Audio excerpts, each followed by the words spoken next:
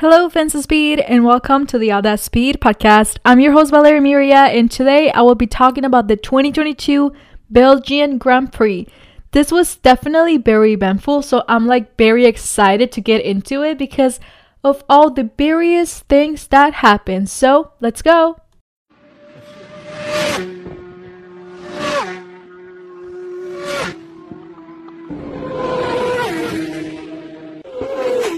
We went from not having a race last year due to the weather to having an amazing race that literally had us in the edge of our seats.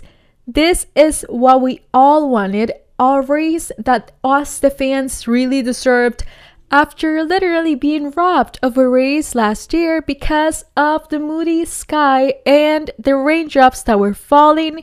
So basically, we saw a lot of things, and first I want to talk about the team of the weekend, which is Red Bull. Max Verstappen had a grid penalty for Sunday's race and started P15. Despite the penalty, one-time world champion managed to go up to the top step of the podium.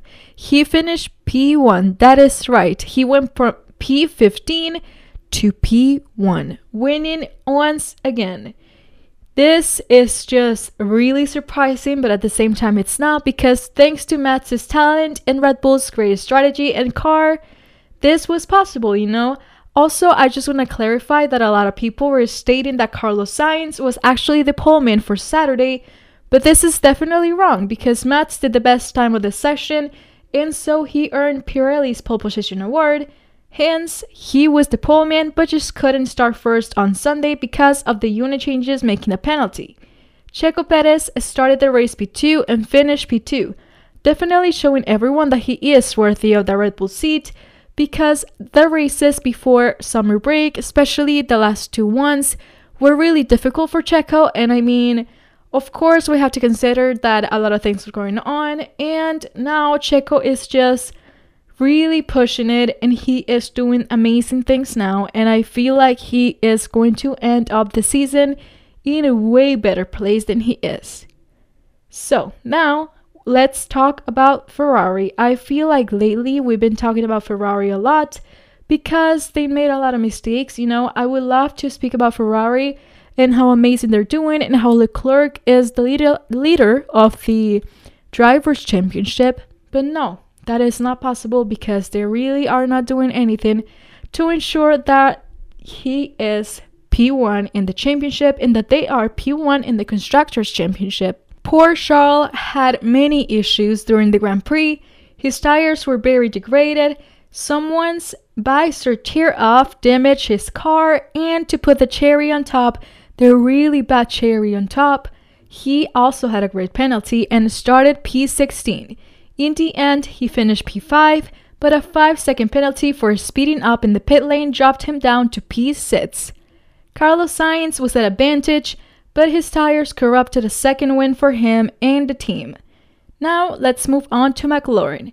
Lando Norris also had a great penalty, and he started P18.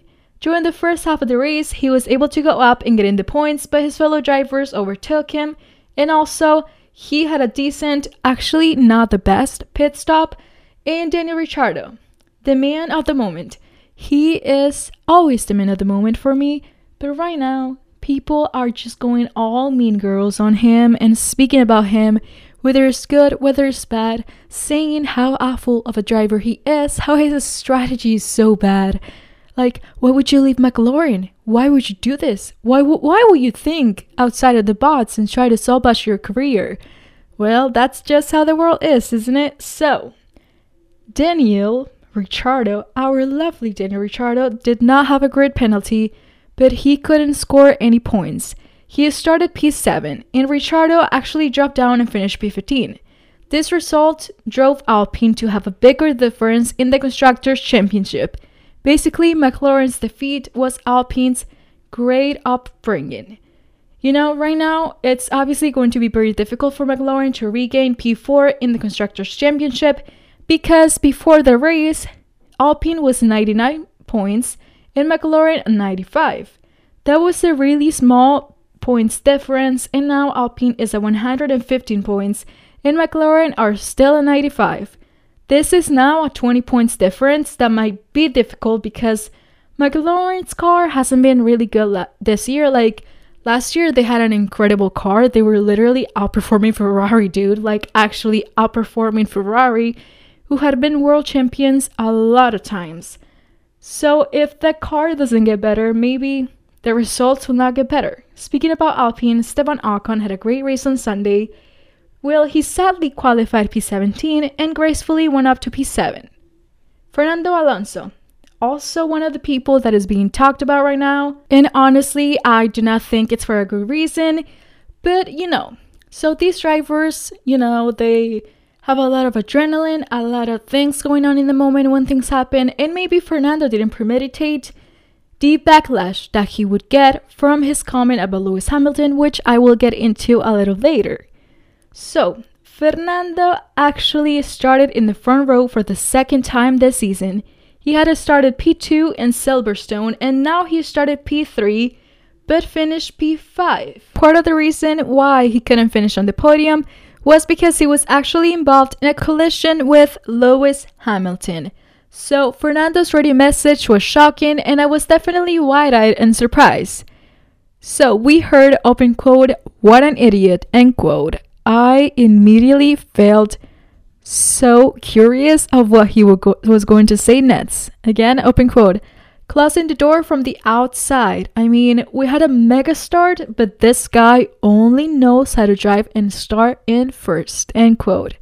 When trying to overtake Alonso, Hamilton didn't leave enough space, and a collision caused him to go up into the air, and he was almost really close to flipping upside down, but thankfully that didn't happen. Lewis took the full blame and said, open quote, "I thought that I left enough room and I didn't, so it's my fault," end quote. But he hadn't heard what Fernando said, so he was really chill. He took the blame and all of those things. And then, obviously, we know that this caused a DNF to Lewis due to damage in the car. His teammate, George Russell, started P5. During the race, he was P3 for a little while, but a podium wasn't possible, so he finished P4.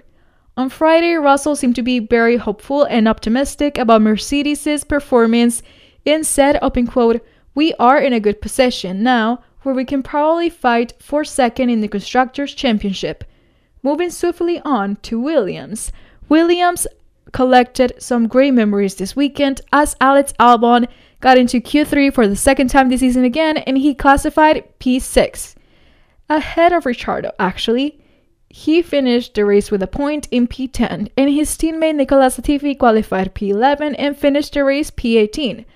Alfa Romeo. Let's talk about Alfa Romeo.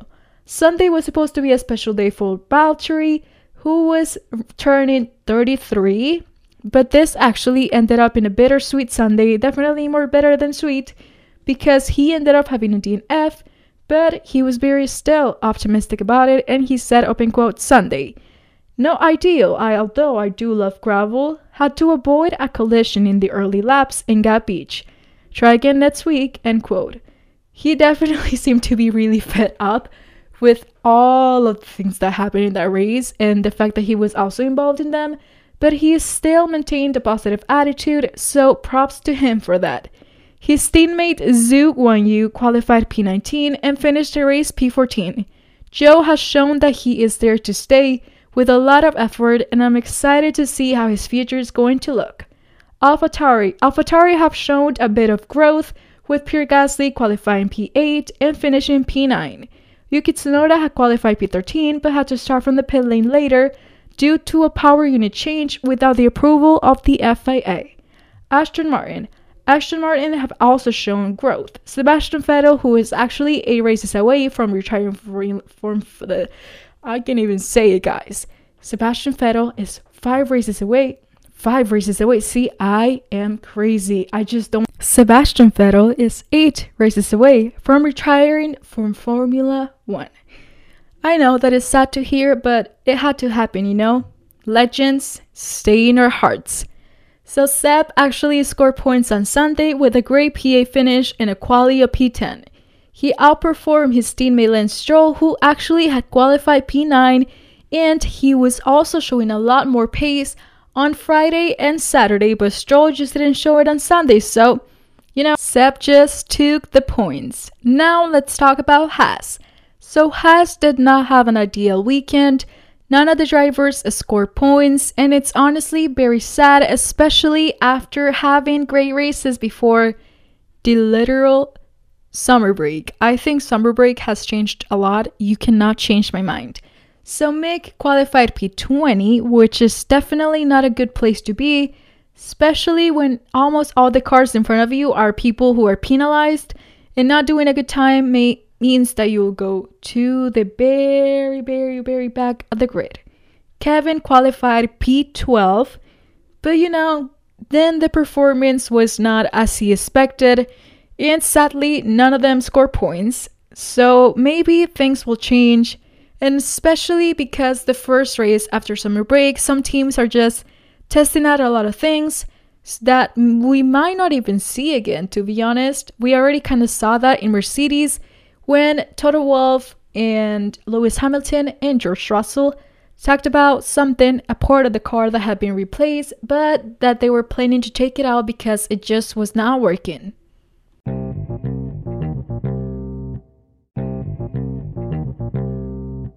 Now it's time to get a little personal about the race.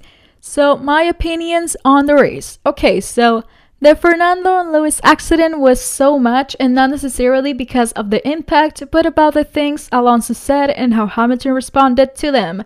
So Hamilton said after he heard the radio message, because in the post-race interview he didn't know that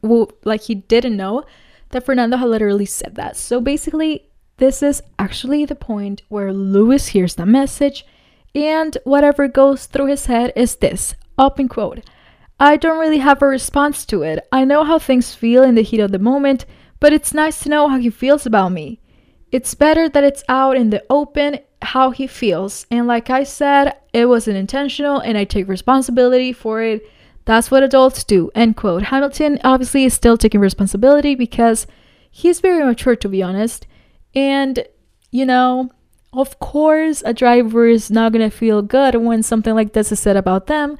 I'm sure Fernando wouldn't like to hear that people are saying that he doesn't know how to drive, and he only knows how to drive when he is in a position in the front. But, this is giving me some middle school, elementary school vibes. So this is how we Formula One fans live every day when all these unexpected things happening around. It's just really funny, to be honest. So, one of my hot takes, which might not even be a hot take, it might just be a true statement with 100% truth and a lot more truth. Ferrari need to step up their game. And yes, I am saying that with a period in between because the pause is really important for people to understand that Ferrari need to step up their game. They keep messing up Leclerc's races and even Sainz's races. It's honestly infuriating, and I always feel bad for them when I hear radio messages. All that is visible is frustration and anger. And if Ferrari really want to be at the top again, like they were before, like they were at the beginning of the season, then they really need to change things. And this is not working, especially with Mattia Binotto just speaking about how Ferrari doesn't need to change anything, how his strategy is nice, how nothing is failing them. And this is just really immature to me, no offense to anyone. But if you can't recognize your failure, then I don't think that's gonna work because, we are in a point in Formula One that nothing can go wrong. If they really want to really finish in the top, they need to change a lot of things in the next 7 races because they definitely didn't change anything for Spa.